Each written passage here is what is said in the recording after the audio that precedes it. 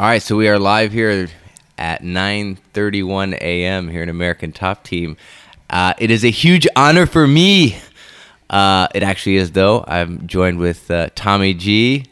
Tommy, a black belt under Paul Rodriguez. And this is kind of cool for me because we've never really sat down and talked, even like when I've been training and stuff. So I'm looking forward to this. How you doing? Yeah, I was thinking about that the other day.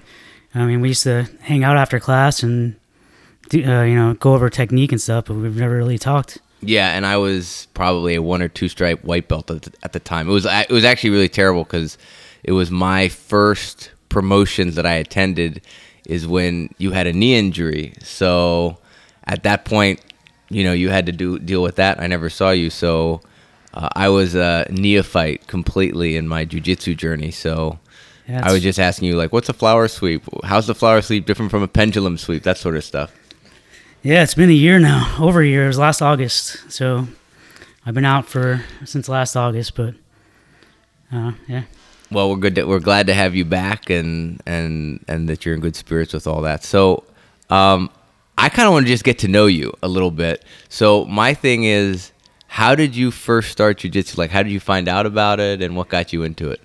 Yeah, so I used to watch I think Tough just came out, so The Ultimate Fighter, the first season just came out. We used to watch the UFC back in high school and stuff and rent the tapes, and I was always interested in like the grappling aspects of it, but I didn't really know anything about it.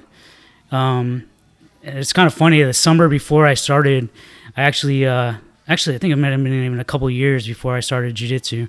I got on this pickup softball team, and Paul was on the team actually, and I knew Paul from high school, kind of. We went to the same area and hung out with some of the same friends and stuff, but I knew of him, and I used to go to lunch right next to the old American Top Team, Knockout Fitness, and every day I just look in the window and see the people training and stuff.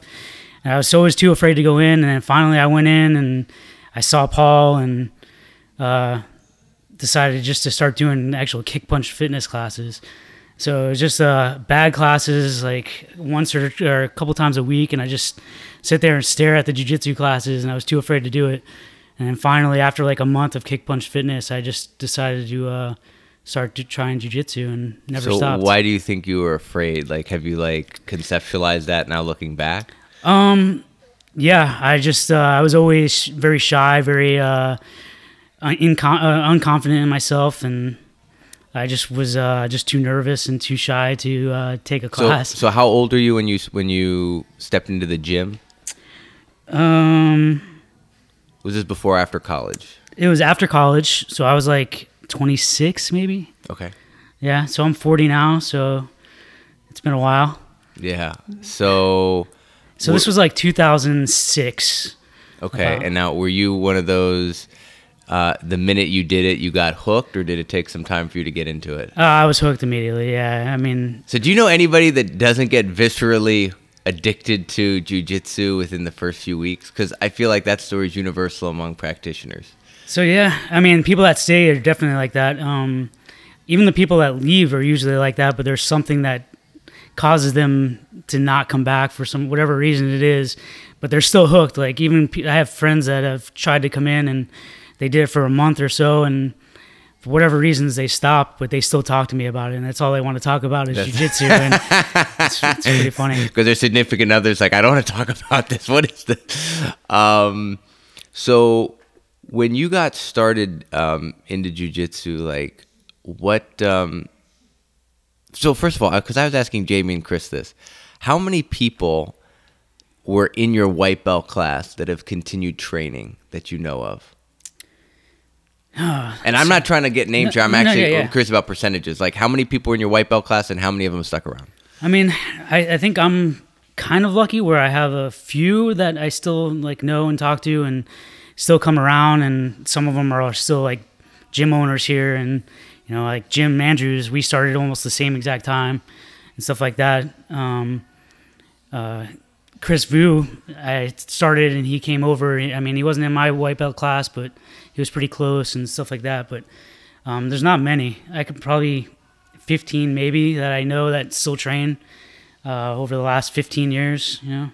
And that's out of, can you like ballpark all the others that have like fallen on the wayside? No. Over under 100. Oh, over 100. Over 100, yeah. So I mean, white belts that have come in since I was a white belt, probably 100 white belts that came in while I was a white belt that probably don't train anymore. Now, do you buy into the fact that the highest attrition rate is at blue belt, that people like stop after getting their blue? Yeah, I mean, I think so. Most people make it if they stick through white belt, they'll stick through, get their blue belt. They'll usually drop off a little bit, and then usually they don't make it to purple belt. So what you would say is if you see someone get to purple, you're kind of like, okay, they're on their way at this point. Yeah, I think so. For the most part, unless something in life kind of stops them, or I think at that point you already know what's going on. It's just kind of a matter of time at that point. You kind of just understand the phases of jiu-jitsu at that point. So they usually stick around, and they're usually in it for the long run. The long run. So you're a white belt. You're training at Knockout Fitness, right? Knockout Fitness. Knockout Fitness, and that was the school, if I recall, that was near UCF. Yeah. Yeah, Okay. at the time it was right by the UC7 Plaza in UCF. It was there was a sub shop right next door and a Domino's right next door. So good post training calories. Yeah. So what were classes like back then with Paul? Like, I'm kind of curious. I don't know. I never took a class with Paul for a while. Oh. Okay. So who taught classes? Was it Seth or was it? So back then, Paul was a brown belt. Seth was around. He was, I don't know. He might have been a purple belt at the time. I don't even know. But the main teachers, my main instructors at the very beginning, were two brown belts. Actually, one of them might have been a purple belt at the time. But it was like 5 people in my first class. I got paired up with a brown belt that was kind of visiting, kind of helping teach.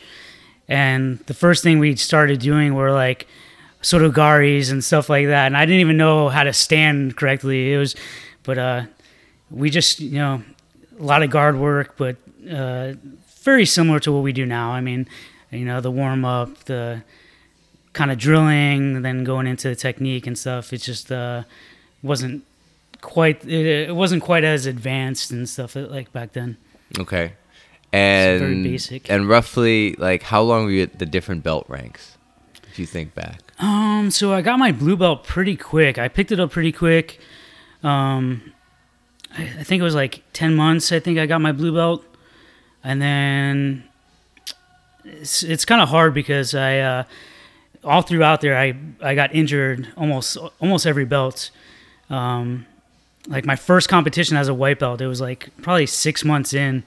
I tore my ACL and tore my meniscus. Oh, fuck. I trained for a year after, and I finally had to get it fixed. But so I had an ACL. I missed like periods of like 8 to 10 months, probably 4 times in my career so far, and then this has been the longest. So, but it was the standard pretty much. 2 years as a blue belt, probably 2 years as a purple belt, but I was coming when I got to purple belt and I came back to Orlando, I was coming 8 or 9 classes a week. I was coming in the mornings, coming in the afternoons. I was helping Paul teach and stuff like that. So it's a little different. Coming 2 to 3 times a week, it's usually about the standard. I was about the standard time.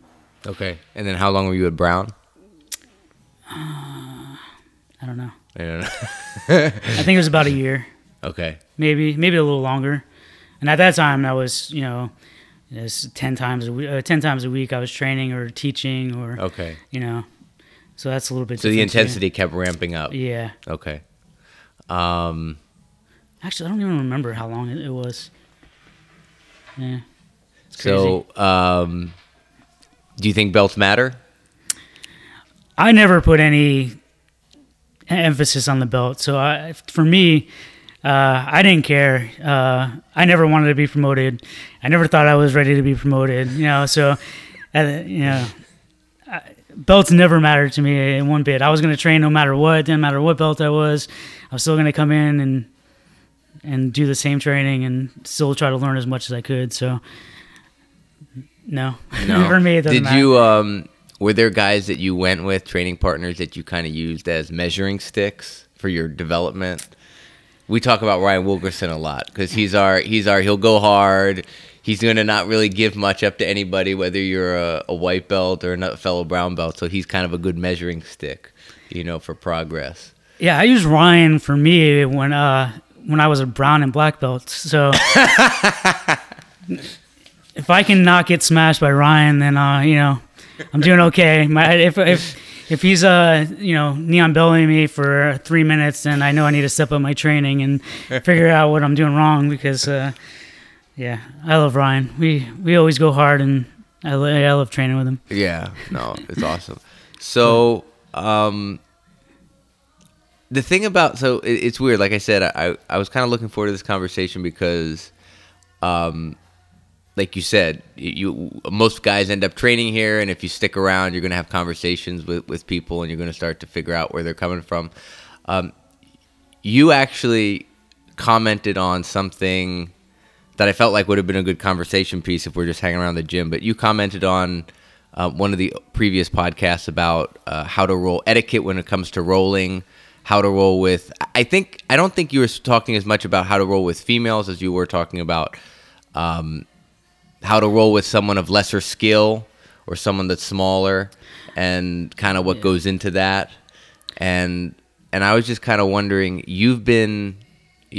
Whether you like it or not, whether you're aware of it or not, you're kind of viewed when you're not around as, Paul's technical black belt. He's the guy that's very technical. He's the guy that is very knowledgeable. He's the guy that Paul will always praise when you're not around about, showing him stuff. You're the guy that's shown Paul stuff that. Yeah, he says that. I don't know how much. How true it is. I mean, he says it though, and that from a guy like Paul, everyone's gonna listen to it and kind of hang on. So, I think the comment was about like, how to treat somebody that's lower skilled than you respectfully, like.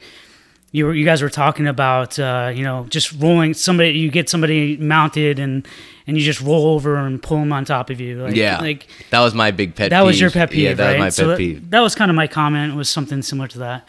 Like there's ways to do it and ways to roll and ways to do things where you're not disrespecting your partner. And you had mentioned you can use a less strong, like if you're using a certain form of mount that's maybe let's say you're really good at grapevining. I'm elaborating here, right? But I've gone with people that are really good at grapevining the legs. I suck at it, but that can be shitty if someone's good at doing it. Well, if you're doing that and the person obviously has no clue, well then go to just a more standard mount and give them a chance to work their escapes on something that's a little less dominant. Right.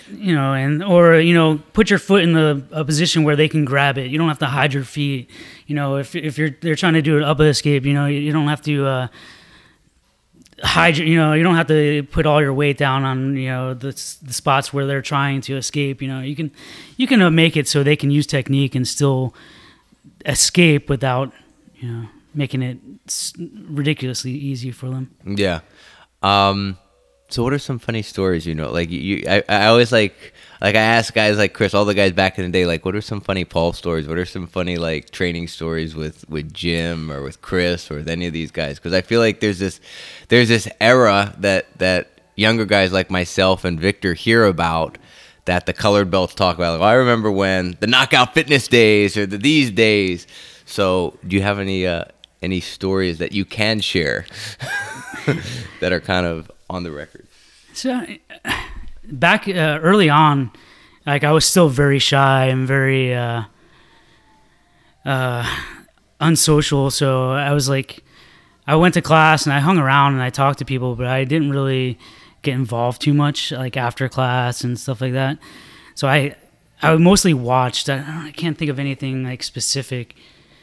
I think you guys talked about like the old training and stuff where they just try to kill each other, and I don't really have anything too too good, I guess. Well, maybe we'll jog your memory at some point, but it's when it comes to that training, like what because you've trained, I know you've gone to at least the Origin camps when it comes to, have you been to other jiu-jitsu camps? So yeah, I haven't been to camps, but I used to go to seminars all the time.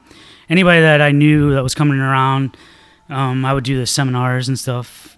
There wasn't really camps back when I started training. I mean, the Origin one, somebody told me about, I think it was the second year that they were doing it.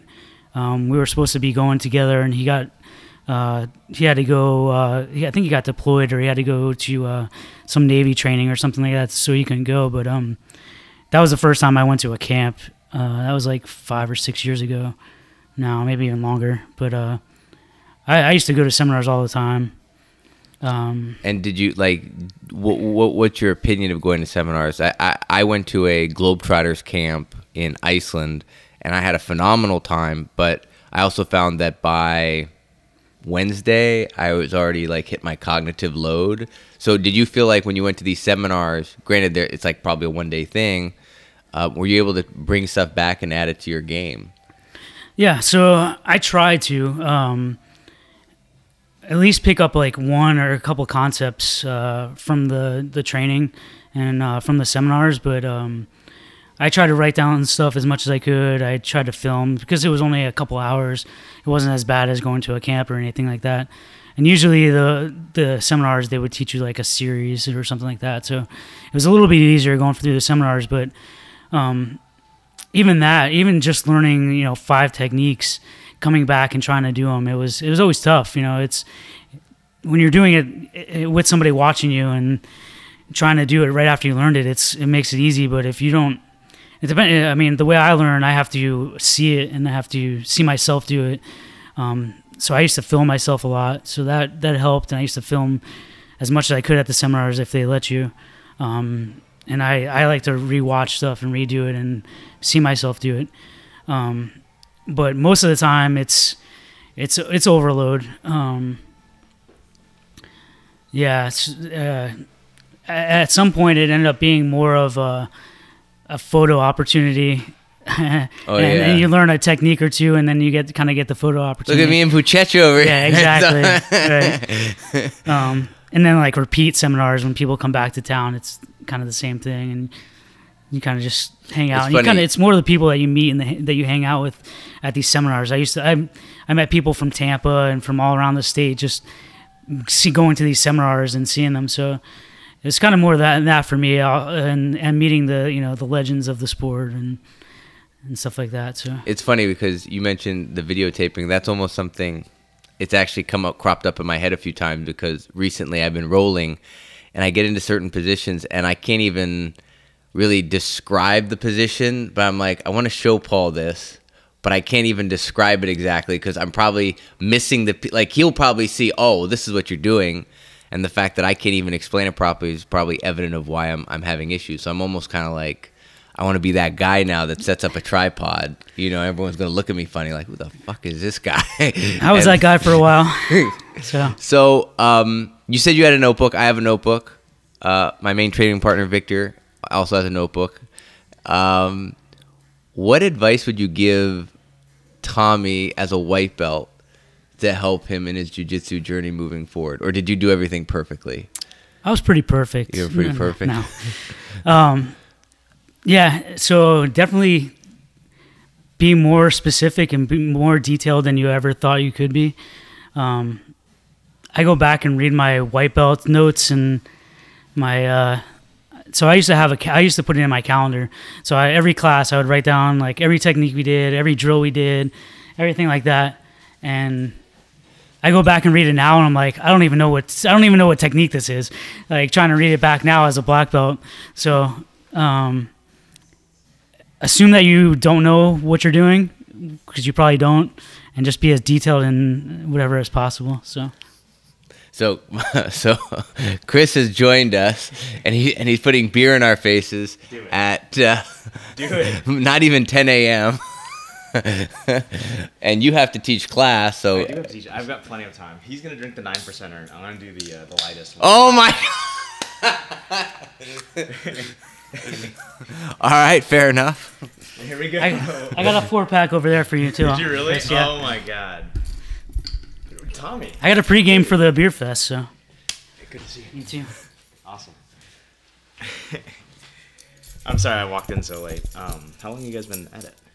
We started at 9:30. Okay. So we've been going for a little over 20 minutes. Cheers. Cheers. Cheers. There we go. There we go. All right. So yeah, Tommy was kind of giving us a lowdown on what advice he'd give to his younger self, or just to any white belt that wants to improve, being that he is the technical wizard that he is. Indeed. No, not at all. It sounded actually quite a bit like what you do on your own, Noah, right? Well, I mean, he mentioned having a notebook. I have a notebook, and I try to just write down what we did during the day. But a lot of times if we're doing a sequence, like for example, we're doing 50-50 escapes or passes, depending on how we're finishing them. We've been doing it for a month now. So a lot of times I'm writing same, and then the occasional detail, add this. So that's very similar to what I did. So I had that all through my calendar. I actually still have it. It was in like a Excel spreadsheet now, but it was a Google Calendar. Did you ever go back and did you ever go back and reference it that much? Because I find I don't go back that much. It's the act of writing it that's important, not the what was it that we went back on. Yeah, definitely the most important, I think, is just detailing it and writing it down and keeping track. And I try to go like I said, I tried to go back. I used to like when we did like a blue belt review or something like that. I would go back and read it and try to pick up details, but like I said, if I wasn't super detailed, it's kind of a waste at the going back to it. But at the time, it definitely helped writing it down and stuff. And it really depends on how, like you guys were talking about in previous podcasts, how you learn. People learn different ways, and I was always repeat as much as I can and write stuff down as much as I can and see as much as I can. So when did you start teaching here or helping Paul out? Like at what level? I'm not talking about year. Yeah. I'm talking about what level. It must have been middle purple belt probably when I came back. So I got hurt right before I think people got their purple belt that were like a little behind me because I was hurt at the time. And then I moved to South Carolina for 10 months. And then I came back, and that's when I started training more, got my purple belts. And then like halfway through there was when I started helping teach, like being this partner, training dummy and stuff, and then started teaching. What happened with that move, that excursion? Was that personal reasons, or what happened there? Yeah. Carolinas, you come up? Yeah. Yeah, so my job, the company I worked for, they were based up in Maryland, and then the division that I worked for, they were based out in Goose Creek, South Carolina, and they decided to move our division up to Goose Creek to finish the project, and I basically either had to go up there or find a new job. So we all kind of took this 10-month contract and all moved up there, and I still have my house and stuff. Selectively, my team pretty much. Yeah, it was like there's probably 8 of us, I think, that they ended up moving up. And you right now currently work as a software engineer, is that correct? Yes. Okay. So I'm a software engineer too. That's I something know, else and- we have in common too. I know, and we, since you've been training here, I had no idea Yeah. until you talked about it in the podcast. On the podcast, Yeah, there are actually a couple software engineers that I know of. There's one that used to work at one of the old companies I worked at that no longer, I don't think, trains here anymore. But he was working up in Maitland too. So, yeah, they're nerd assassins everywhere, man. actually, my last project, one of the guys that trains here, I don't know if he's still around because I think he moved, but Victor, he was like sitting right next to me. I had no idea, and he came in as a blue belt, I think. Oh, Victor Pagan. Yeah. Yeah. Yeah. He just got his purple belt Okay. in Yep. June, right? Yeah, he got his purple belt in promotions. I have not seen him since. I've not seen him. I don't since know either. if he's I think moved it's out just- of town or. I think he's out of town. Is he? He Okay. told me he moved. He was still coming. Actually, I talked to him at that promotion, I think, and he was telling me that he moved, and I don't know how often he's coming or not, but yeah. Yeah, no, I haven't seen Yeah, I him. haven't seen him since. So.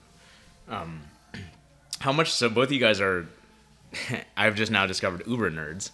I'm one to talk, but how much do you feel as though the ways of learning, I guess epistemology, transcend both software engineering and jujitsu, and how much is there sort of like a cross pollination between the two that allows you to learn better or to break down things better?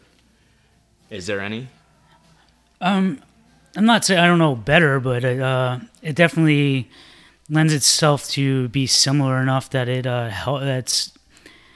it's might maybe be easier. I don't know, just your style of the way you usually think and the way you learn. It's just similar enough that it doesn't take extra work to do, I guess. Really? I think software engineers inherently are problem solvers, and they like to solve problems. And jujitsu is a problem solving discipline. Like every time you're on the mat, you're confronted with a position. Like we take with two people of different dimensions in these interlocking positions, and that's like a fancy human Rubik's cube. So for many software engineers, it's very addictive. So I think that's lends itself that in a way maybe we were kind of slightly addicted to problem solving. So now you get confronted with jujitsu, which is problem solving with this athletic component. So if you have any sort of athletic inclination, it even doubles it. It's where life and death is. Yeah, it's the struggle. It's the true. struggle. You're gonna cast your die, and I never played Dungeon and Dragon, but it's like, am I gonna roll above a certain number and succeed? Am I gonna be able to invert and take the guys back, or am I gonna fail miserably and be smashed? Dungeons and Dragons is like pure random chance. No, right? Like this is like The more calculated skill risk. you have, the more dice you get to roll to hit the number. Is that how it works? At a very basic level, because I don't know the intricacies I of Dungeons don't. and Sure, Dragons. it sounds like you don't know the interest. Yeah, I'm like you're answering that awfully. I've never actually played. I've played Dungeons and Dragons video games, so those encapsulate. And some of the old school games, like back in the day, actually did say dice in there. Like this warrior will roll 3 dice when he attacks. Are you talking about like the MS DOS game where it's like you approach a door, hit 1, and it does some sort of random? Not that far back. I'm thinking like Neverwinter Did you Nights, just like the call me original. old? I remember No, playing because that I in remember middle floppy school. Do you disk. remember playing that? I remember yeah. floppy Yeah. disks and stuff, and I remember BBSs. Man, I was on a BBS. Were you really? Yeah, that was crazy. So for those who are under the age of, I guess 35, Yeah, Everyone's like, "Who the fuck are they?" BBS. What is this? It's like the original chat room, right? Like, well, Yeah, you would get on your dial-up modem. Like I can't believe God, I feel old now. This is awesome. It's like you would use your dial-up modem and That's the connect. original dubstep. Yeah, and connect to. It would be a command prompt that would start spitting things out. Usually, like at welcome to such and such BBS, and you'd get Baldur's Gate. yeah, and you'd have like a text menu where like hit 1 for this, hit 2 for this, And I remember being quote cool because I knew a few emojis, and that's when emojis were really complex. Not emojis, emojicons. Like where you didn't have actual emoji icons. You had to construct the faces with colons, semicolons, and parentheses. So I knew how to do Elvis with like a question mark for his hair and stuff. So like they were like, "Oh, that's so cool" and stuff. And this was life back then. Just typing to strangers. By the way, I was probably 12 or 13, and I'm typing to a stranger in an internet chat room, and that was normal. Back Well, then, people get into strangers' cars nowadays, so I mean, like, how different is it really? we roll with strangers in pajamas every day. Exactly. How Well, is I mean, that not? We're one tribe. Tommy, so what other? I know you have a multitude of other like hobbies. I have some, yeah. Yeah, like a lot of cool ones too, like scuba diving and whatnot. So what always brings you back to jiu-jitsu though? Because I know you're coming back soon. Yes, very soon. Just the lifestyle of the people. I just love jiu-jitsu. I love the moves, and I just love learning technique and teaching. I love teaching the techniques. But really the people. I mean, I miss you guys. Yeah, man. We miss you too a lot. Hanging out here. I mean, I was here usually 5 to 7 days a week, and Jesus. Multiple times a day. So it's been different. I need another partner to get smashed by Kali with yeah. at 6 a.m. It's getting a little tiresome, to be honest. I just have to take that bullet every once in a while. Because, please do. Brian McKenzie keeps him off me, but I can only do it for so long. It's gonna be a while before I take that full strength. But so, what do you were talking about? How vast of notebooks do you have dating back now at this point? So I stopped taking notes for a while. So I probably have from my white belt to like middle blue belts, really? Pretty much almost every class. But then I pretty much stopped. But I started videotaping myself and the techniques and stuff. So yeah, so I actually have a lot of them up on YouTube in a private group for if you guys want to see some of them. But you mean you might be able to upload them on the upcoming BJJ and Brews YouTube page? No, maybe. As Chris looks over at me, like, right? or perhaps in the private BJJ and Brews Facebook page / group. That's awesome. So, like, how much of your notebooks and your videos do you go back and actually reference? Like, when you've encountered a certain problem in grappling, because I find the nerd in myself, like, for example, like 2 weeks ago, Paul decided I'm just going to smash Chris for 5 minutes and mount and see what the hell he does, right? So I was like, God damn it, like, this sucks. Yeah. I immediately went and just started researching the hell out of mount escapes, right? Because evidently whatever I was doing for the past 15 years at this point wasn't working. It works against other people, doesn't work against Paul. So I need to figure out what I need to do. Do you find yourself, when you're just like, God damn, there's a problem I just can't encounter, immediately going home and researching it and just like working on it? How much do you use like an external source? Because I know your subscription to like other video resources or your own notes and whatnot. Do you do? Yeah, so I try to do that. It's kind of hard, especially as I'm teaching and stuff. When I was teaching classes, I was almost learning the stuff the way Paul was. Over the last 15 years, Paul taught one technique, and pretty much every year, every time he taught it, something changed. Like he learned, he figured something different out. Even the basic mount escapes and stuff.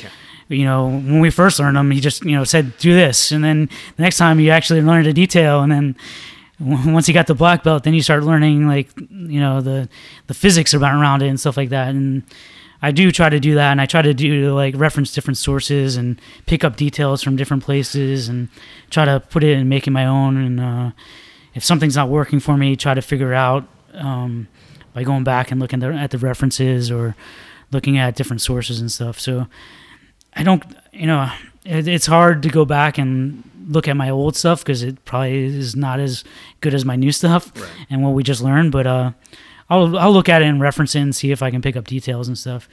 But I do like to go and look at the different sources and see, different mount escape. Like for your case, I would go look at people teaching different mount escapes and then try to figure out what would fit and what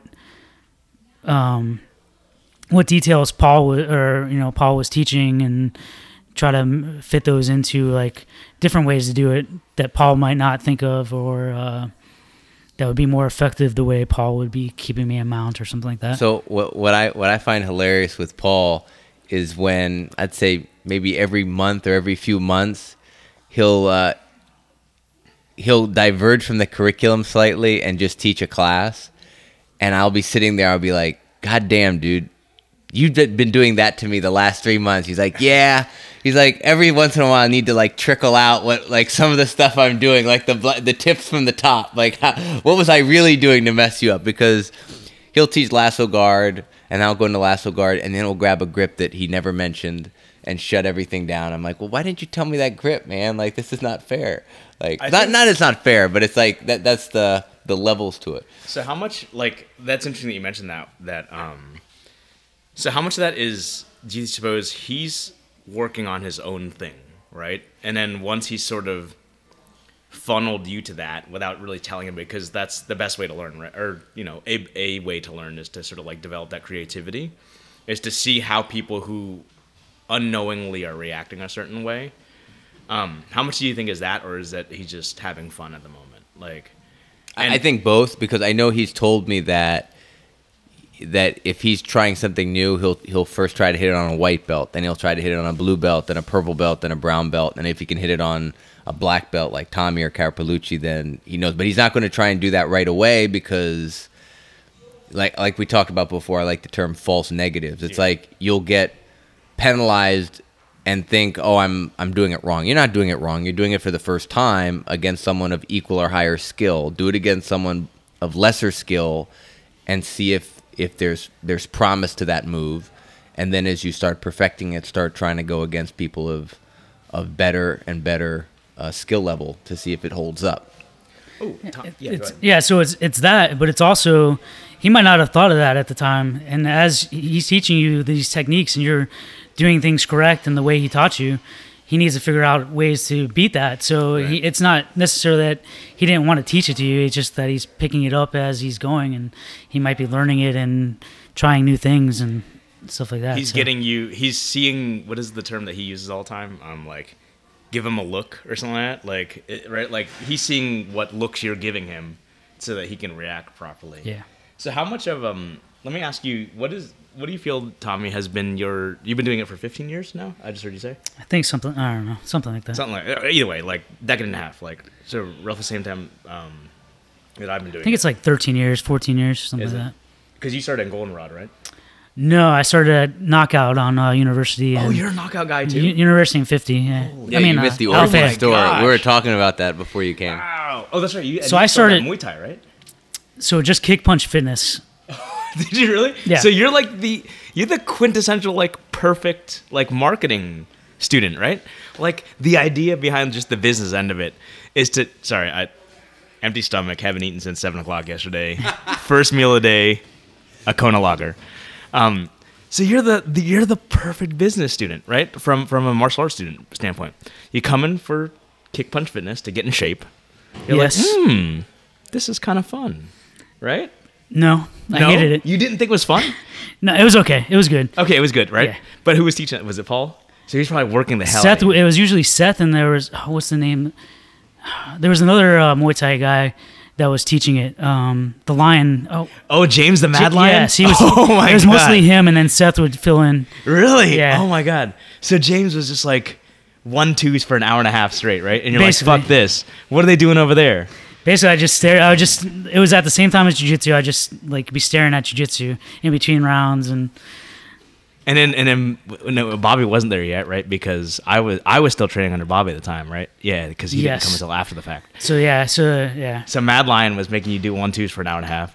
And you're like, I'd rather go lay between another man's legs. Yeah. As Bobby would say. That's awesome. So you went straight from Kick Punch Fitness to jiu-jitsu? Yes. Wow. Not even any sparring or nothing. No. That's crazy. Okay. I think, yeah. So I was always more interested in jiu-jitsu, or were? like the grappling and the wrestling and stuff like that. Like back in high school, my friends, we used to, rent the UFC videos and At 16,000 like- movies? what's that? At 16,000 movies? No, No? Okay, never mind. I think it was just I'm really dating Blockbuster. myself. I think it was just Blockbuster back down fair in Port St. Lucie. So That's right. yeah. And we used to leg lock each other and like grab a guillotine and be like, "Oh, just tap right away," because it was the ultimate move at the time, But I was just too like I told earlier that it was I was just too shy and too I didn't have enough confidence or anything like Really? that, and it's I just didn't want to. I was too afraid to go to class. Really, it was the why I didn't do To jiu-jitsu. go to like a group class of jiu-jitsu or just Yeah, just even- a group class. Like I don't know why I came in and stayed for Kick Punch Fitness. To be honest, Really? yeah. So what was the singularity? Well, at what point you were like, I'm gonna get in there, or have you already gone over this? We kind of went over it Yeah? a little bit, but yeah, I mean, I came in, I knew Paul. We played softball a couple of years before. No, but your transition from kick punch to jiu-jitsu, like what were you like? Yeah, Throwing the gloves down. I'm done with this. it was like about a month in, and I just decided I'm gonna go do it. Really? Yeah, So pretty did much. Was it that the kick punch fitness bored the hell out of you, or were you like my curiosity about jiu-jitsu outweighed the boredom of kicking and punching? I think it was that, and I probably got made fun of for doing kick punch fitness and not the only doing guy in jiu-jitsu. class? No, there was a weren't? couple, Okay. but not many. Yeah, I don't remember. You still have those gloves too, I think. Didn't you? I think I gave them to the gym. I think Were they the orange ones? they were blue and red. Venom, I think. No, No, Venom did not exist. They were like Combat- 3 brands, right? I think it was Combat. Combat Sports? Yeah, Like the Combat Sports original- Blue. Oh my god! I think it was like it was probably the tough gloves at the time or something. I don't know, that's awesome. but So were you? What was your? So we all sort of had like an evolution of like our own jujitsu. Like where have you seen your game evolve? Like where were you a lot? Like what do you sort of classify yourself as? Because like right now, I can tell you probably most people classify me as like the butt scooter, and they classify Noah as the dreamy guy who beats up old women. The boob puncher. The boob Yeah. puncher, excuse me. Where is your evolution gone? I wish I had an evolution. I don't know. I feel like I still don't have a game or an evolution. It's usually try stuff that doesn't work, and then no. But that's the best way to learn it, right? Like, because you get to see what works for you.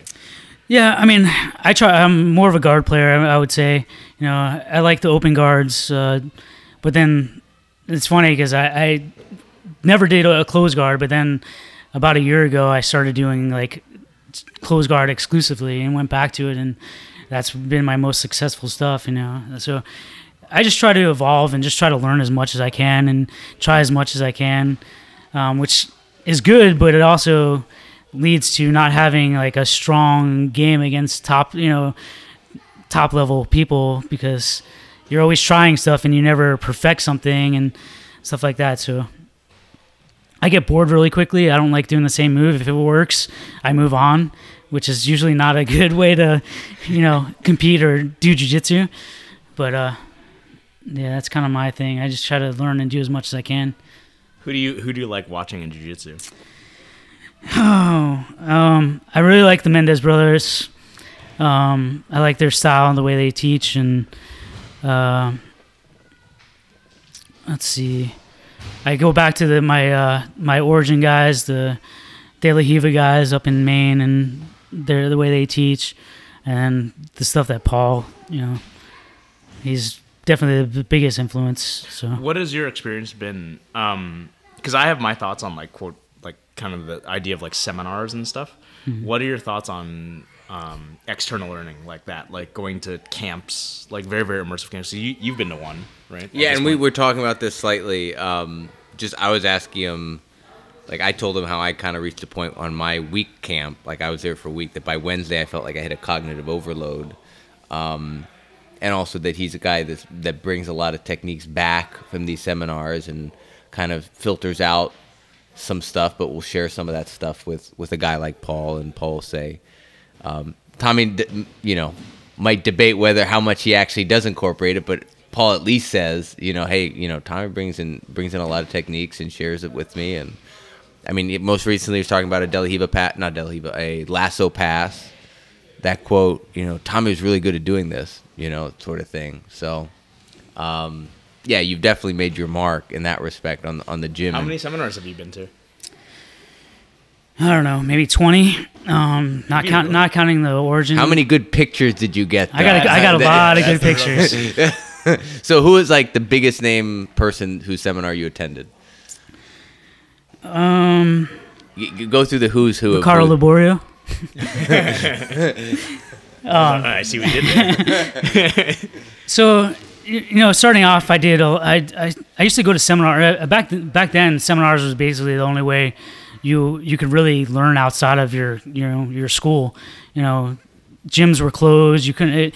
most of the gyms you couldn't just drop in and just take classes back then. And the internet so, had not developed. I mean, it was, but it wasn't like. It's not that old. I mean, No. like, But the no, I jujitsu mean, on the internet had not Okay, developed. okay, You know, fair what I mean, yeah, I am that old, but yeah, when I started jiu-jitsu, the first thing I found really was the Grappler's Guide. Jason Scully, Yeah. he was a brown belt, or he might even have been a purple belt at the time. I don't know, but he was the first one that really started. Invisible Jiu-Jitsu, baby. Yeah, The original. yeah. He started it, so that's really where I started learning stuff on the internet. But I never really went to the internet for technique or anything like that. Okay. I tried to stay away from that as much as I could. Actually, Did you really? the first thing I ever watched on the internet before I even did jiu-jitsu was BJ Penn 101s.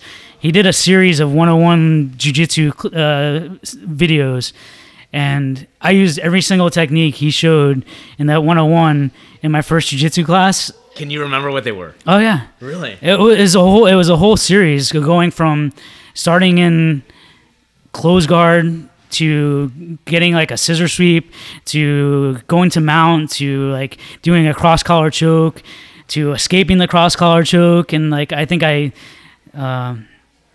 did all. I escaped mount on like a brown belt at the time, my first class. I don't know if you remember Kankles. He's Yeah. like, "You've done this before," and I'm like, "This is the first time I've ever been on a mat," and I ended up using that technique, but. Those were the first videos I ever watched, but Shout out to John Morrison, by the way. yeah, John Is it Morrison or Morris? Morrison, Morrison. yeah, Morrison, yeah. So yeah, I mean, the camps, I started going to the camps. They let us video, so I videotaped every single technique, and I went back and reviewed stuff, and that was helpful, but at the same time, I probably learned 100 techniques that week for the 4 days or whatever, and I might have remembered 3 of them, or I might have used 3 of them. Right. So the way I like to teach or to use the camps and stuff is really just about the people and the relationships I've made. Yeah, you've done a ton of networking, right? Yeah, I mean, there's a group of guys called we call ourselves the Horsemen, and it's a group of guys I met up at an Origin camp, and we now have traveled like all over the country to support each other. Back up to Boston, out to Lakeland. There's our friend Roger. He just opened another school out there, Warrior Combat. Warrior, yeah. Yeah. Tattoo location. Yeah, he Actually, just one of opened- my coworkers' daughters goes to the second Warrior. So he's a guy that I've been going to camp with for the last 4 years, and we all traveled out there to support him. And there's other guys, but at some point the camps are great, but you're only going to learn so much, and it's really just outside of Paul, those guys, the instructors at the Origin camps that's the guys I go to first after Paul to ask questions or learn techniques from, and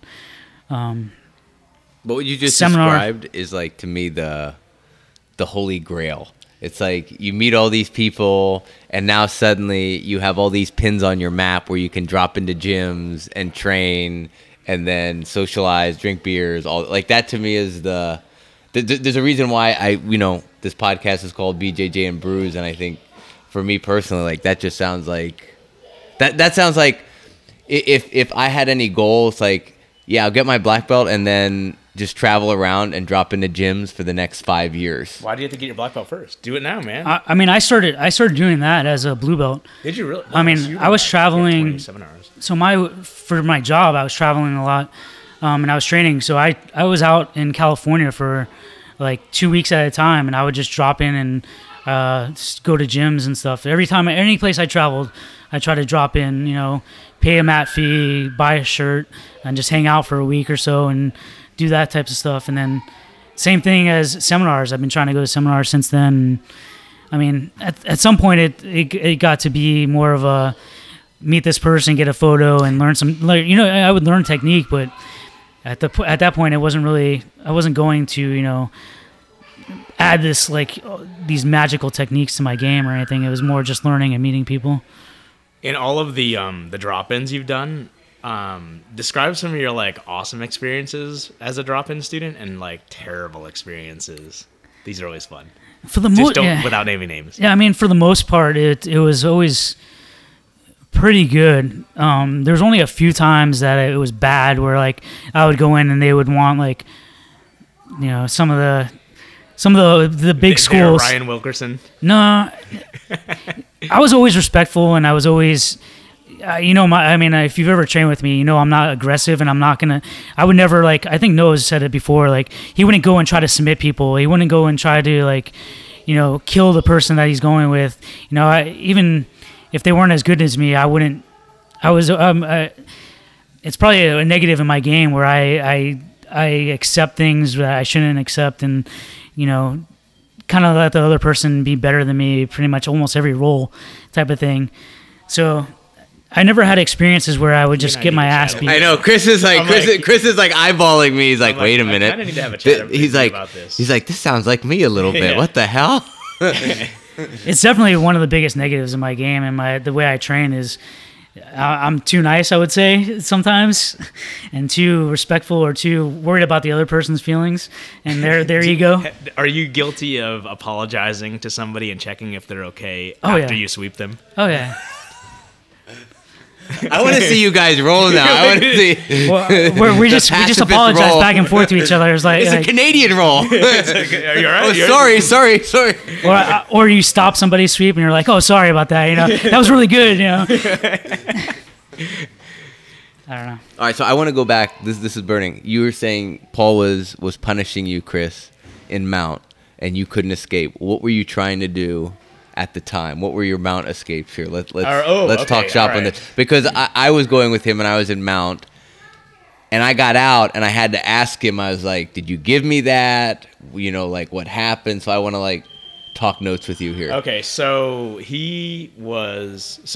my gut reaction anytime somebody mounts me is I'm fairly good at elbow escaping, right? So I need to try to elbow escape, try to get them low on my hips, try to get my knees and elbows close together. Excuse me. And try to bring my elbows to my hips so I can try to sneak my knee in at the proper angle, that sort of thing.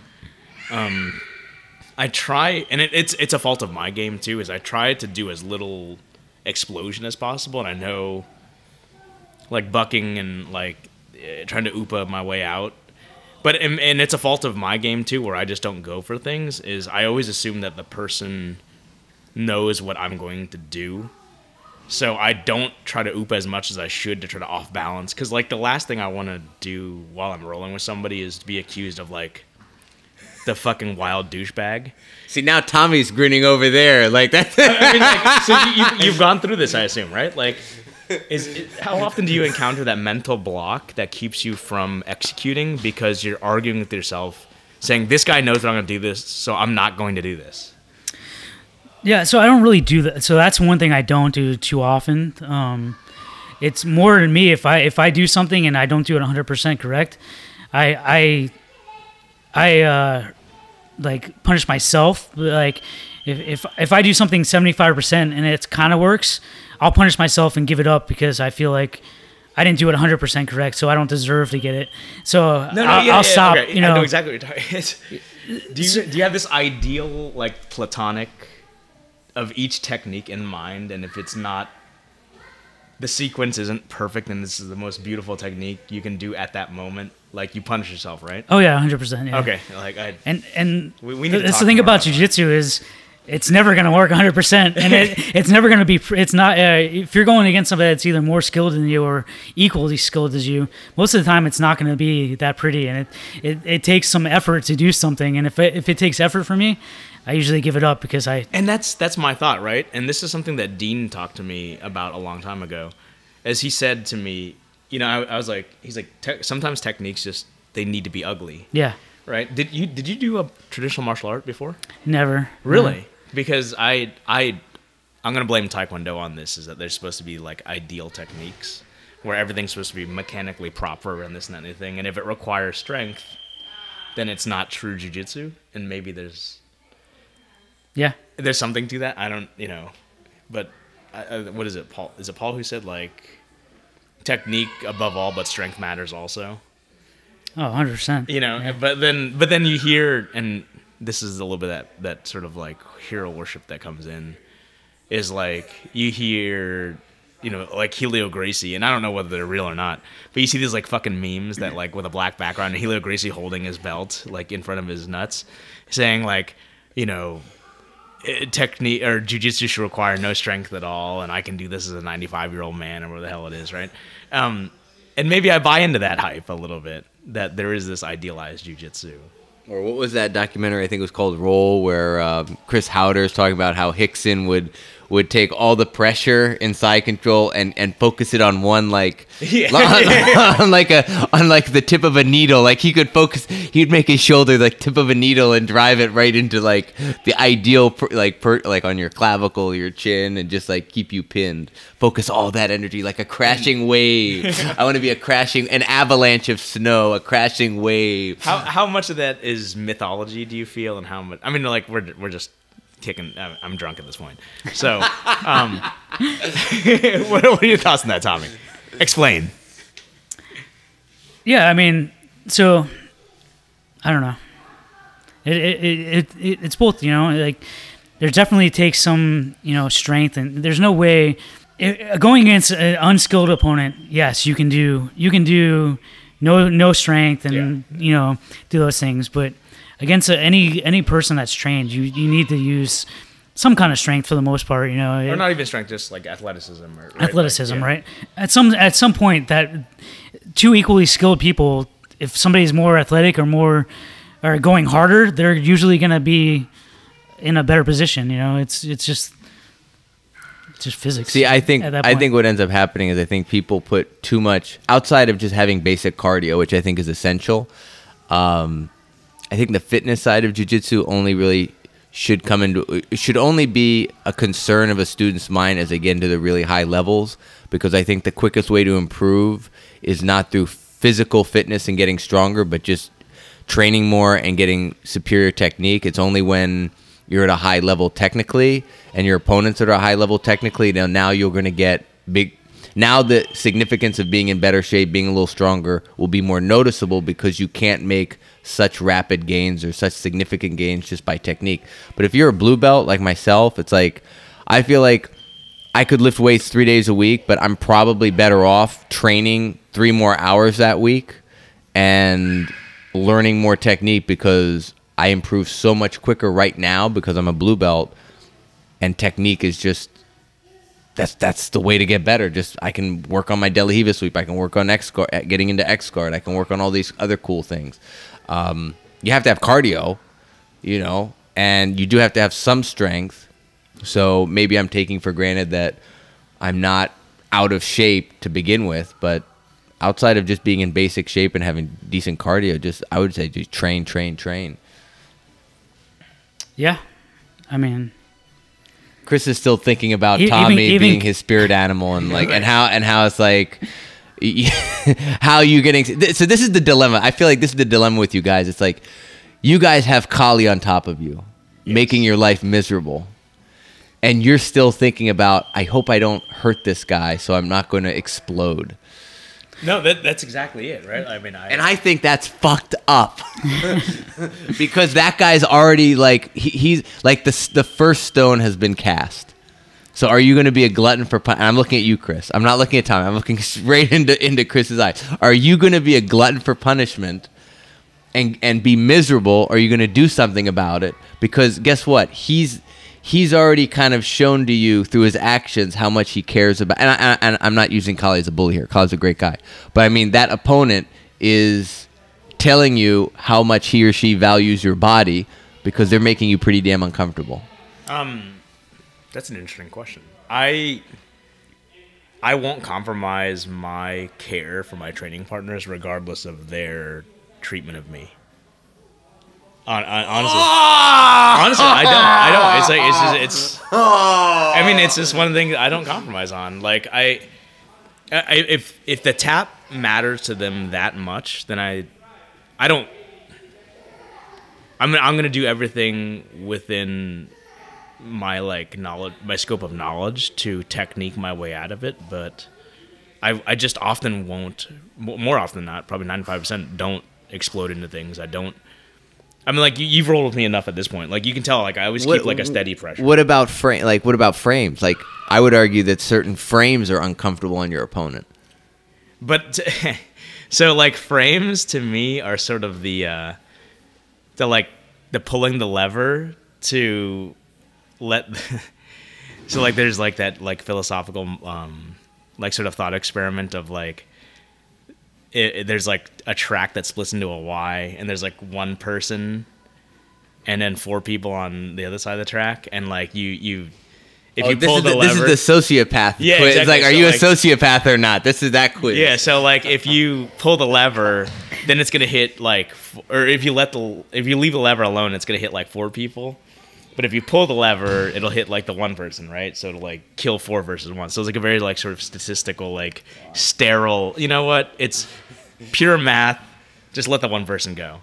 Versus like there's one track and 4 people on the end of it, and a barreling like cart coming at them, and you're standing next to a giant fat dude above the track, and like, could you push the guy and make him stop the cart and let him die? To like in lieu of like the 4 people dying, I'd be the type of person that's like, I'll pull the lever. In essence, I'll make the frame and let it kind of happen to them versus pushing the dude. I had a good point to say, but then you got me all confused with this mumbo jumbo about hypothetical trains and obese people and stuff like that. Okay, so here's my example. Like the inevitable. Here's my example. Like, Justin, our buddy Justin. Okay, yes. Justin. For those of you who don't know, those of you who know Justin you'll get this story. Your neck knows Justin. Yeah, Justin is Your the guy. C1 Justin's the guy who shows up to geek class wearing a t-shirt and shorts. He's been training for many, many years. He doesn't give a shit about technique, but he loves grabbing people's heads and popping them off. Like he will turn you into a Lego head and pop it off. Now. And he's very skilled with his submissions. It's just he doesn't give a shit about anything else. He will be in my guard, and he will try to can opener me. Okay. Mm-hmm. All right. I would like to know what your reaction is. Here's my reaction. My reaction is to open my guard. Okay, because that's the solution, right? If he's in your guard and they try. Yeah, but I'm like you're gonna do that. F you. I'm gonna take both my fists and jam them in. And either side of your carotid artery. We're going back to the tit for tat thing. No, but it's not. But I'm not escalating. I'm framing very aggressively with my fist. I'm not punching him. I'm not doing a Tex Johnson. You frame with your fists where? On his throat, on his jugular, and that gets him to break it. Because guess what? He's not even doing clean jiu-jitsu, as you like to say, like the cleanest. He's cranking the F out of my neck. You know what I mean? If he goes north-south, what's an actual defense for a north-south? A late defense for a north-south? Okay, tap. No, Nick Paul showed me you take your fingers or your fists and you get it right on their neck. That's not jujitsu. It works. It's not jujitsu. Oh, come on! What do you mean that's not jujitsu? That's like what's jujitsu? That's some weird Krav Maga. Like there's got to be a better way, right? Like there's got to be a better way. In my opinion, my point is it's not. Batman should not kill the Joker. There's got to be a better way. No, my point is less to do with whether it's jiu-jitsu or not. My point is, I have to defend myself, and if you're basically, in my opinion, handcuffing yourself for some sort of higher value, like for some self-righteousness or something here, at the expense of your own body, that could have short or long-term effects. But I'll just tap. Yeah, that's the thing. So. Is he defending? Is he not defending himself, or is he just moving on and going to the next to the next position and trying again? So is it his ego that's being hurt by not defending himself and jamming his thumbs into somebody's throat, or is it your ego that's being hurt by insecurity there? Is there a little insecurity, Noah, that you just like? It's not insecurity. I can't let a can opener beat me. No, it's competitive. That's what it is. That's what it is. It's competitive. I don't care about not tapping as much as he cares about. Exactly. Yeah. That's. Oh, so now you're gonna make me feel bad. You guys are above it. We're Buddhists here. We've transcended. The world is suffering. Jiu-jitsu is suffering. We've accepted that. We've transcended. and now we're in Nirvana. And meanwhile, I'm here still trying to You know what? get my wins There's and losses here on the there's mat. Losing in jiu-jitsu, you win or you learn, Noah. I learn a lot. You win or you learn. So what were you trying to do to get out of mount? You basically Oh, yeah, taught okay. you basically taught an elbow escape lesson, but what were you actually doing? Trying to elbow? I was trying to elbow escape. So he would sit there and he'd S-mount me with onto my right side, with his left foot propped up, or excuse me, his right foot propped up at my hip. I tried to invert my left knee to try to elbow escape that way, but his foot was at my hip, so I tried to weave my knee to where the crook of his knee is to try to elbow escape that way, but then he would just flatten me out again. Did you ever try the? You're gonna laugh at the 2 fists on the hip escape, which he does teach. You mean to frame. like, to frame and then Yeah. stick my feet in there and like vibrate my way out of it? No, you. He teaches this. This is one of the 4 escapes that he teaches in class, where you go both fists to the hip pocket on either side. You bridge, and then when you drop your hips, you push explode. with Yeah, you kind of I mean, explode it's- to try and free your hips. I mean, I don't think I would have in that because his Once you get to S mount. Not once you get to S mount, but before that. Did he have his legs crossed? He didn't have low? his grapevines. No, he didn't have. He didn't have- He didn't not- have top full guard. Okay. Yeah. I mean, I know I should have upa'd to off balance him, create Kazushi, and then rock my legs back and forth to do the Nick Paul No, escape. don't do that. He will mock you if you do that one. It's something I'm gonna have to go back to the well at again and again and again. Like, Maybe you should have videotaped your roll. I just should like have. But I'm taking mental notes, right? Like I know what I did last time, and I didn't try inverting my knee and trying to elbow escape that way. And it's, I don't know. I mean, like, I remember Paul saying, like, I'm always looking to see if you're doing the right thing or the wrong thing. Maybe I just keep doing the wrong thing, and I just need to keep trying. So I think what's one thing I believe about jiu-jitsu, I think this is true about a lot of stuff. Okay, Chris has to go to the bathroom, but go ahead. This is what happens when you drink beer on an empty stomach before 10 a.m. Anyway, I like to think that one of the most frustrating things about learning, and I'm going to use jiu-jitsu as the example here, is failing and not knowing why. And I think that's something that a lot of black belts suffer, or anybody. I mean, it's not a white, but definitely white belts. But I think a lot of times, if we know, like in Chris's case, like Chris did not get out of mount, but he knows of all these things he could have done to try. That makes him want to go back and roll with Paul or someone else again. Whereas if you don't know why you failed, you're kind of just stuck there with this look on your face like, well, this isn't fun. Like, I don't know. Like, it's fun to know the reasons, even if you don't succeed, because at least you have something to aim for. Yeah, that's how I view it. Learning, trying to figure out why it didn't work, or what I could do to fix it or to do that. The problem really comes when people don't care why it didn't work, or they just, You're talking about as students, they don't care? Yeah, or just anybody. I mean, not even just as, just as students or a practitioner even. I know black belts right now that try something, it doesn't work, so they just stop and just go back to doing the same thing that they've been doing. And for me, that's I don't feel like that's that's not the way I want to do jiu-jitsu. So stuff like that, not caring or not wanting to know why something failed, becomes a problem for me. What have you seen get added to jiu-jitsu just in the time you've been training it? Get added? Yeah, well, I mean, for example, I would imagine leg locks when you first started were probably not as commonplace as they are now. I'm taking a guess. Or maybe not, because Nick Paul told me Seth Petroselli, one of the first things he showed was like a running toe hold. Open, this is how you pass the guard. You go for a rolling toe hold. Evidently, what Seth Petroselli taught that. That's what I just said. That's what ridiculous. But I was asking Tom, I was like, so have you, what changes? And Chris, you can answer this question too, because you've been training, for an equally long amount of time. It's like, have you seen changes in jiu-jitsu over that time period? And I use the example of maybe the more prevalence of leg locks, but that's just, I'm throwing that out there as a guess. I mean, usually, for the most part, it's driven by competition.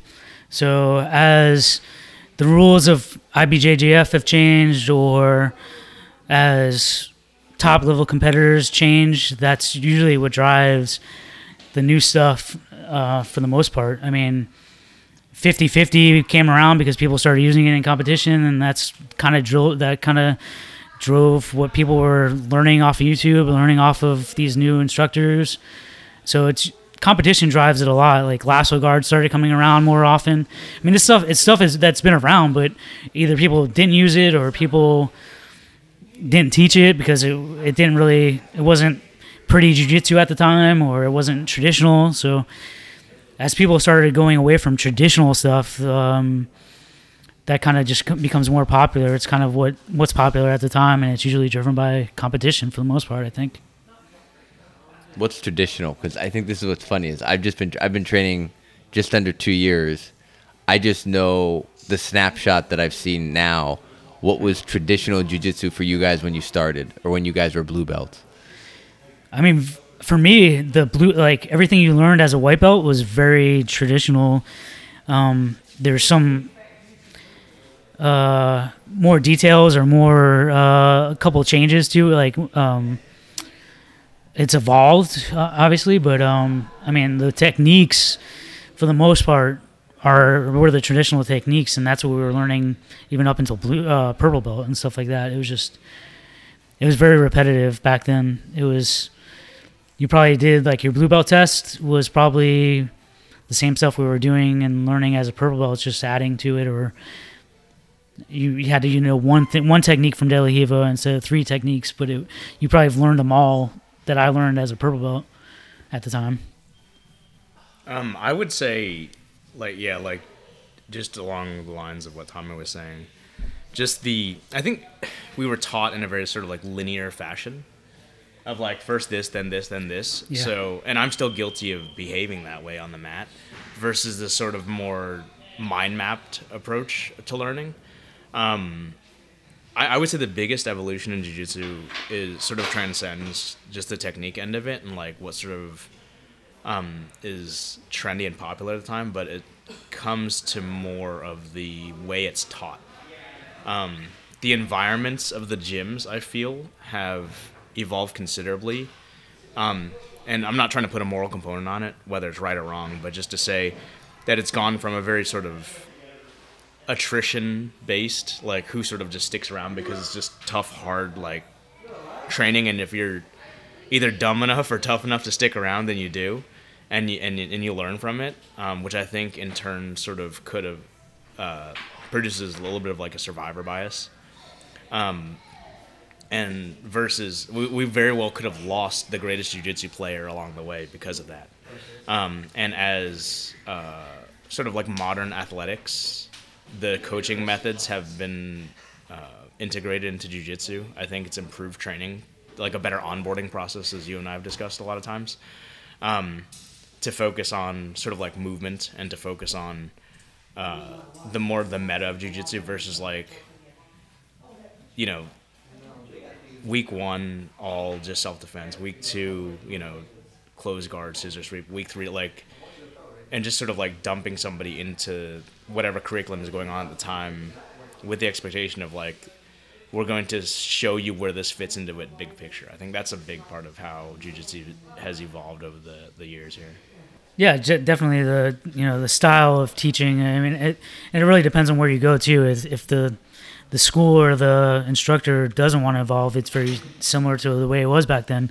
Even a couple of years ago, I was at places where it was very similar to how I started training. It's like, but as the businesses grow, as the sport evolves and the martial art evolves, it really depends on how you want to teach. Do you want to have retention and grow your school and grow your business, or do you want to be considered the tough gym and have 15 guys on the mat? Yeah, that are really tough. That yeah.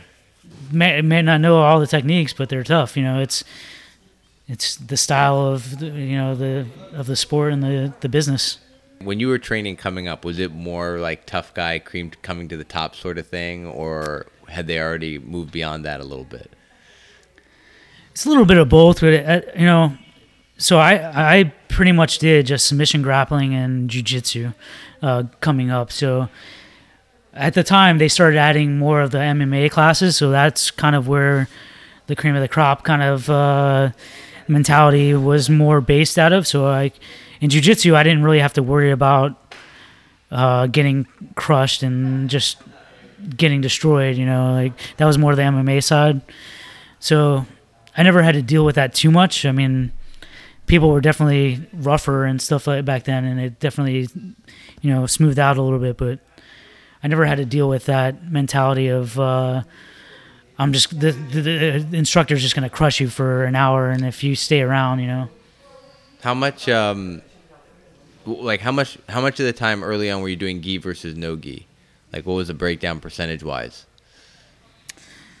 I think it was about 50-50 for me, just because one day it was gi, one day it was no gi. So if I came 4 days a week, I was doing one of each probably. Back then the schedules were a lot more open, so there wasn't as much opportunity to do gi like every day, stuff like that. So back then it was you paid for one program and it was gi and no gi type of thing. You didn't really have the opportunity to do separate Now, programs. when you did it, did you guys have the colored shirts that I hear about? Like explain to me that like I've heard about this cursorily, but I've never had someone explain this to me. But I understood there's some sort of ranking. But the cool thing is, I believe there's like a camo rank, or someone had got to wear camo. I and have one still. You have one? I'll bring it in next. I'll bring it in next week. Okay, so someone explained to me how that worked. Where did this happen? Was it a Knockout Fitness thing? Where did this occur? So for me, from what I remembered, it was when we moved over to Goldenrod. Okay. Yeah, and it was we had the different programs, and they instituted different colored shirts for the no-gi grappling or submission grappling. So people that didn't do gi, they would be ranked to be separated by. Back then, it was to separate who was learning what techniques and stuff like that. But what were the colors? Because it wasn't it wasn't blue. There was orange like and I green. saw a picture of a really young collie like standing in the back. I think you might have posted a pic. Yeah. And I was like, damn, look at all these faces. But it think wasn't like traditional jiu-jitsu belt colors. Like it wasn't like white shirts, blue shirts, purple shirts, brown shirts, black shirts. It was like I saw camo, I saw yellow. I was like, what the hell's going on here? It was like So camo were the instructors, right? And the idea that camo was supposed to be. This is so cheesy. yes. So I'm a little bit more inside baseball because I was involved in just sort of like not the planning of it, but I was just I helped teach a couple classes here and there back in the day. The idea of camo was that like it's supposed to integrate all of the colors, right? Which realistically, if you like physics, that's white, right? Like all of the colors. But either way, so like or if you mix them with crayons as a kid, it looks like vomit. Yeah. But so camo is supposed to be representative of all the colors. So the instructors wore camo, and I believe because they decided to go with sort of like karate ranks, which is why you saw like orange and green and stuff in there. And this was before they were implementing the green belt system to get more money out of people. Not at our gym. And within the jiu-jitsu belts, so that's where you see like the goofy colors, not goofy, the extra colors. Okay, Tommy, do you concur with that? From what I remember, yeah. I mean, so for submission grappling, it was more. I think it was closer to the belt colors, from what I remember. And the MMA and then the Muay Thai. Kickboxing, yeah. Oh, that's right, because they had ranks for all those disciplines. Yeah. It wasn't just submission grappling; it was also Muay Thai and MMA. I mean, the idea is to keep you motivated, right? I've heard horror stories from the from the MMA test. Oh, the first one. Were you When there for people that were one? getting, No. getting. It was basically so the first MMA test. So when I joined ATT from the other gym, I came with Bobby, and there was a big. And at that point, they had split off between ATT Orlando, located at Deanan University, and they opened up and expanded to ATT Longwood, which is its sort of like own entity now. I actually went with Longwood because I live closer to that area, so I could help out over there. And I actually started the kids program over there with Joe Pernia. And so for the first big like sort of ceremonial belt testing / like end of the year party type of thing, they set up a smoker basically between MMA students from Deanan University and Longwood, and it was basically just a pro fight with like all your friends and family watching, where people were getting knocked out. I remember at one point Kenny was, I think, testing for some MMA rank, and he ended up sparring with Paul, and Paul beat the shit out of him.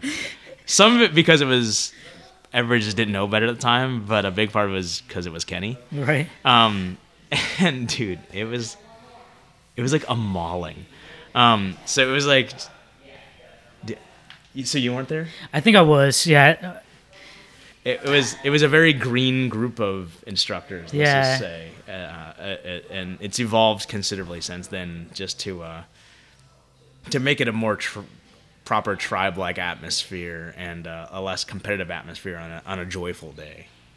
Yeah, I've heard things Again- of people getting Knocked their out. bells rung and stuff That was like like 11 years ago too, by the way. Yeah, I mean, So- yeah, exactly. like literally. And it's funny because I found out about this indirectly through a second story where Julius invited Paul to his promotions, and for whatever reason, Julius had a guy up for his blue belt, and he gave Paul one of this guy's challenges on that day was to have sort of like street scenario takedowns. What? So kind of like self-defense takedown man. scenario. So I was he- there at this, and Oh yeah, please, So I'll give my side, then Tommy can give his side. This is the recount Paul told me, and then you can give me the spectator account. So Julius goes up to Paul and gives him some gloves, and he says, this guy's gonna try and take you down." And Paul's like, "Well, what do you want me to do? You want me to knock him out?" my God. So what Paul told me is he went out there. The guy looked kind of scared because he's like, "This is black belt. I've got cauliflower, all this stuff." And he said, "Look, man." He's like, "I'll let you work, but you ain't taking me down. There are too many people here watching." So that was my side. So what did you? that was pretty honest recount of the occasion. It was yeah. Luckily, my knee. I think I was hurt at the time, so I couldn't do it because he asked me to do it too, and it would have been. I don't know. It was good, but it was very odd to have a black belt instructor. Your instructor give a blue belt test to somebody that he never met in his life, and with boxing gloves on, and be like, try to take this guy down, and yeah, it was very Who odd. also was an MMA fighter too. It's, Right. Like a professional. Yeah. Right. it's like you might have a chance against some people that don't do takedowns or don't strike, but this guy actually Yeah. has done it all. So do you think? So I wonder what the sort of genesis of that was. Like, do you suppose that's sort of like a play on, not a play off, but like he kind of got that idea from Yeah, the like Gracie. the Gracie combative? Yeah, Okay, all right. I think so. And I mean, at the same time, he does teach that a little bit more. He has people coming to him that are coming from karate or something like that, or their kids are in, and they want more of the self-defense style. So they're not necessarily focused only on the sport as much as we are. And he's a little bit more traditional. He comes from more of a traditional karate or martial art background. So he tries to teach that. So just his style is a little different. And I mean, Paul's talked about doing similar stuff like that. Like if you're a black belt in jiu-jitsu, you should be able to defend yourself against punches and stuff like that. And You should. I've never had to. Like I've never gone. That's the ultimate jujitsu. though. Right. Well, I've I think never. a solid blue belt should be able to defend themselves Right, against exactly. most people. Yeah, agree. The but so, yeah, I mean, because Paul did that like that one seminar. Did you do that? Like a Yeah, I mini was there seminar, for that. the Jiu-Jitsu with Hits seminar. Yeah. That should be a part of our curriculum. Is it a part of the white belt curriculum? I don't even know. It is. It's on the blue belt test. It's taught maybe twice during the year. It's something that at best we get 2 weeks to look at. So it's always the thing that the students get a little like crash course on it from Paul when they have questions, because they get their sheet of paper. Congratulations, you've been nominated. These are the techniques you need to know. And that self-defense portion usually throws everyone for a loop, because they're like, I've never done this. Funnily enough, the people that would do very well on it are the kids, because the kids practice all the, like, how do you get out of a schoolboy? We don't practice right, yeah, that, that's but true. they practice that all the time. So a lot of the self-defense stuff is really, so Victor was very, like, because Victor helps out with the kids class, he's like, shit, I know all these techniques because we do them with the kids. And that's what Paul teaches a lot of times. So just because, I guess, again, the business aspect of it, something that comes up a lot. It's like, what's ideal for development? What's ideal for retention? They're not always the same thing, you know? A lot of people are just happy to roll, you know? Which but is great for retention. yeah, I mean, which is great for retention, but is it the best for I've got to teach development? class, so- Yeah. Chris Vu signing out. All right. And I think you're supposed to be on the other mat. So just FYI, you're gonna keep things on that mat, I think. Yeah. Exactly. It's funny, Chris. I meant to tell you, you're one of the first guys I ever followed or like met online before I ever actually even met you. Really? So I recognized you from your Which forum? yeah, Sherdog and Really? MMA. What was it? MMA. What was it? What's the Orlando? Was it? What's the Orlando forum that was, or a Florida forum? Oh my god! It was like MMA. Just There the main was- MMA one. There was one that was like Sub Fighter. I think that's what maybe. I don't know. So there was Sub Fighter. I think Gracie Baja actually made one at one point. Yeah, I think Was it one of those? Man, so I've been. your avatar was you on a gorilla's back, and Oh you were my much, God, much you still- heavier at the time. And Internet celebrity. before you even came to Goldenrod, I was following you and talking to you Really? online. Yeah, What was your handle? I don't know. I don't Really? remember. What was your screen name? I probably- did I I probably ever didn't post mistakenly much. type ASL question mark to you?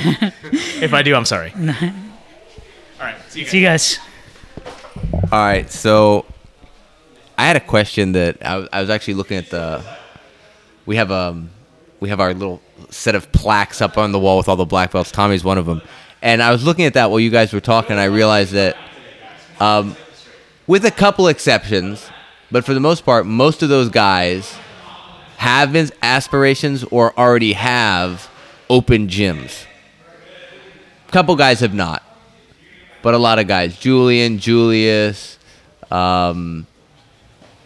these guys have Dylan, opened. yeah. Dylan, do you have any interest in opening a gym?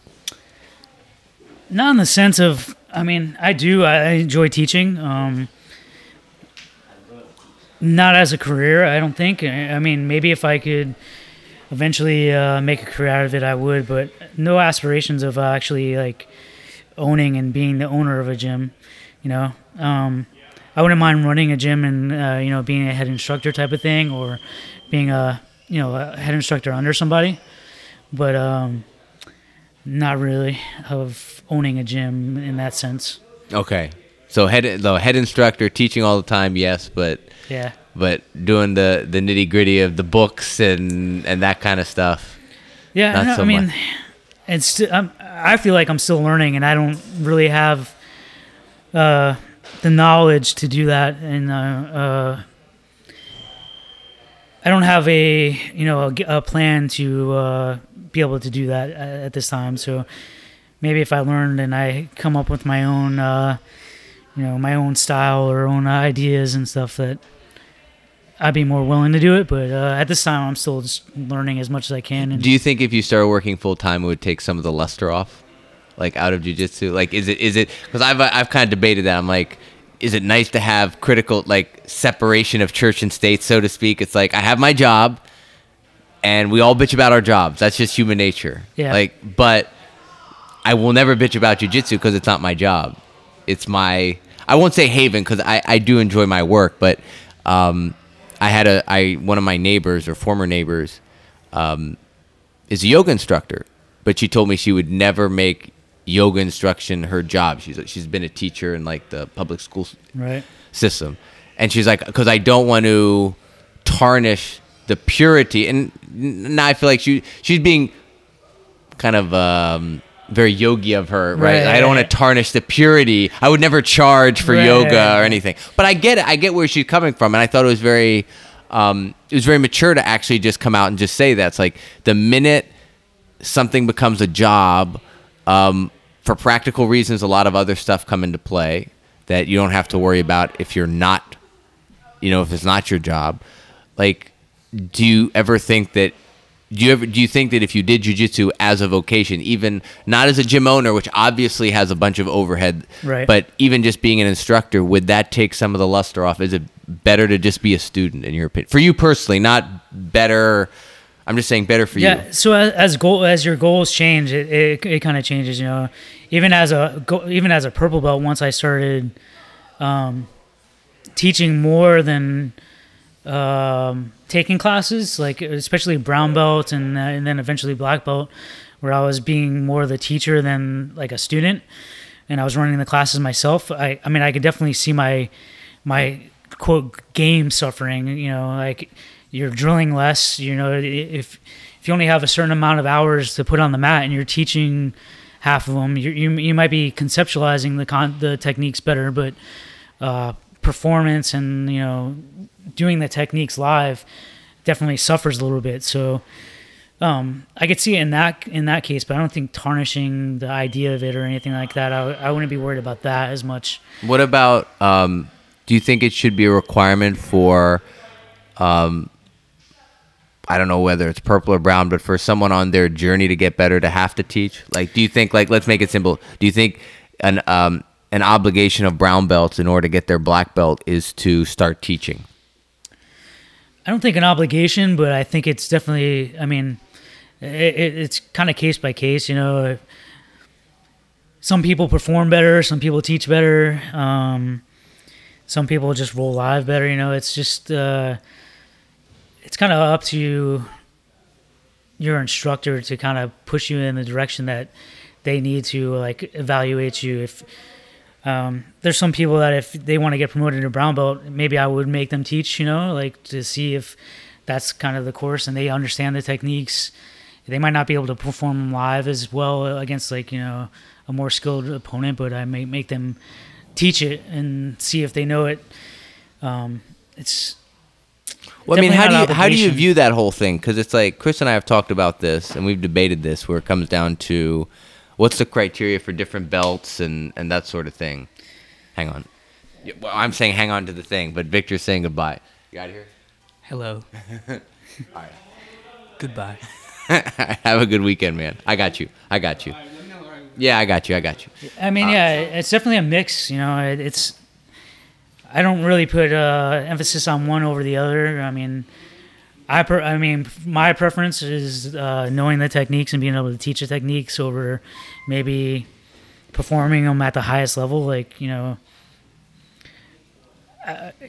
don't know. Like a black belt that can teach and knows all the techniques, he might get beat by, a competition brown belt or purple belt a lot, going live and, maybe not get submitted, but they might, lose a quote jiu-jitsu match. It's just, it's a balance. I think if I put more emphasis on the total package than one specific course. So you think that's kind of up to the instructor to sort of see how each student is kind of blossoming and to kind of evaluate them on that criteria and not have this kind of universal, I don't know if it's MMA math or jiu-jitsu math. It's like A beats B, B beats C sort of thing, and doing things. Okay. Yeah, there's definitely several different criteria, and one person might be better in several of them, and still might lose a match. It doesn't mean that they're not a black belt.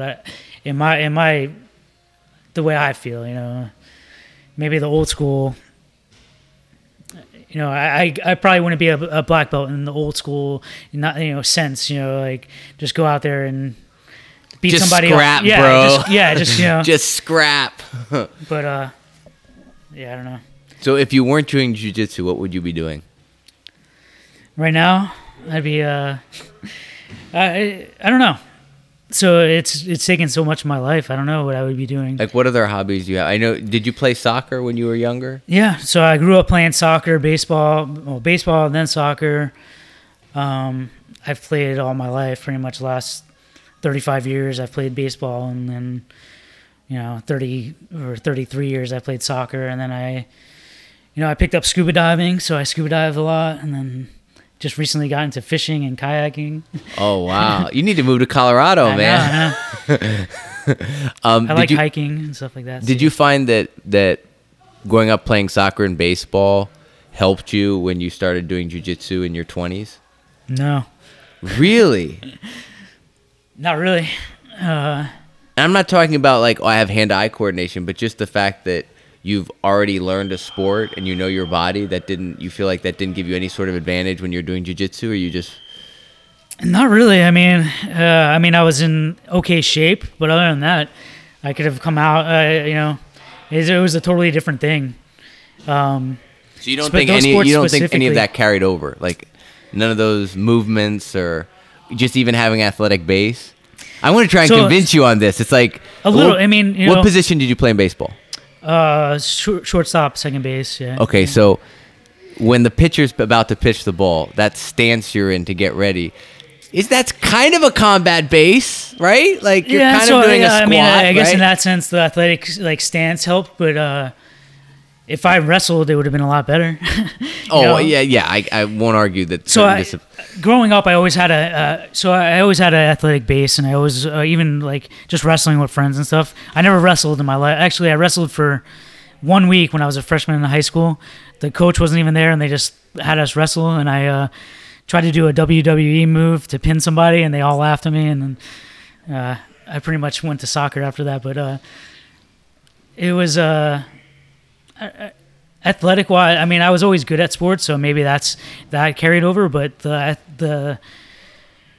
I don't know, the specific sports I don't think mattered. I think just being athletic and being involved and stuff helped. I know you got to get to a beer garden and a beer fest and all that good stuff, and we've already had a beer, so you'll be all warmed up. Oh, yeah. Before I let you go, I was just wondering, you've always been one to not give long speeches, but you always tend to have a comment or two to say at promotions and stuff when stuff comes around. Is there anything, not for the audience, because we have 2 people listening, so I don't care. But for a guy like me in where I am as a blue belt, any advice, words of wisdom, any thoughts? I think you guys actually said it, but the biggest thing I took out of coming up and doing jiu-jitsu, and the way I feel like I evolved the most was just training the train and not worrying about my ego and worrying about winning every round and winning every exchange and stuff, and just take it in stride and just try to just do the techniques and learn as much as you can, and try to just put your ego aside and just try to train the train. If you tap, I guarantee I tap more as a purple belt than any of you guys have in your careers. So just don't worry about the winning the round, and just keep going. And oh man, so I have to get rid of that ledger I have at home with the win-loss record. I've never done this before, but I think it actually is appropriate in your case. Any shout-outs? I know you are a rep for Origin, so do you have any shout-outs you'd like to make before we let go? I don't really try to shout out, but the Origin guys are great. This is a great company. They make the best skis, in my opinion, and the best stuff for the sport. And my friends, the Four Horsemen, and from the Origin group and stuff like that. But no, if anybody does need anything Origin, I can get it for you. If you want to come to me, I can give you any tips or any advice. So And have you tried Feel free to that hit me new The wraparound, Rift? the Rift where they did the different cuts and stuff? Yeah, I have the prototype. I haven't really actually. Was actually there a got hurt before I significant got difference in how it felt? It did feel better. It did feel different. I haven't tried it out rolling or anything. I've been hurt since I got it, but But you stared at yourself in the mirror and like, ooh. people I trust say they like it. So Is it like a tighter? Is it like it's just I don't know, different. like It's hard to explain. It's not like a narrow fit like button down or something. Like you know how they have standard Yeah. or slim fit. That's what I'm thinking. I don't think so, and it really depends. It just fits better in the different like positions. It's not like a baggy just sheet that you're putting on. Yeah. It is a little bit fitted, but overall I don't think it's. Yeah, I don't know. Well, Tommy, it's been an absolute pleasure. Don't be a stranger. I hope we see you many times in the future. Thanks for having me on. It was awesome.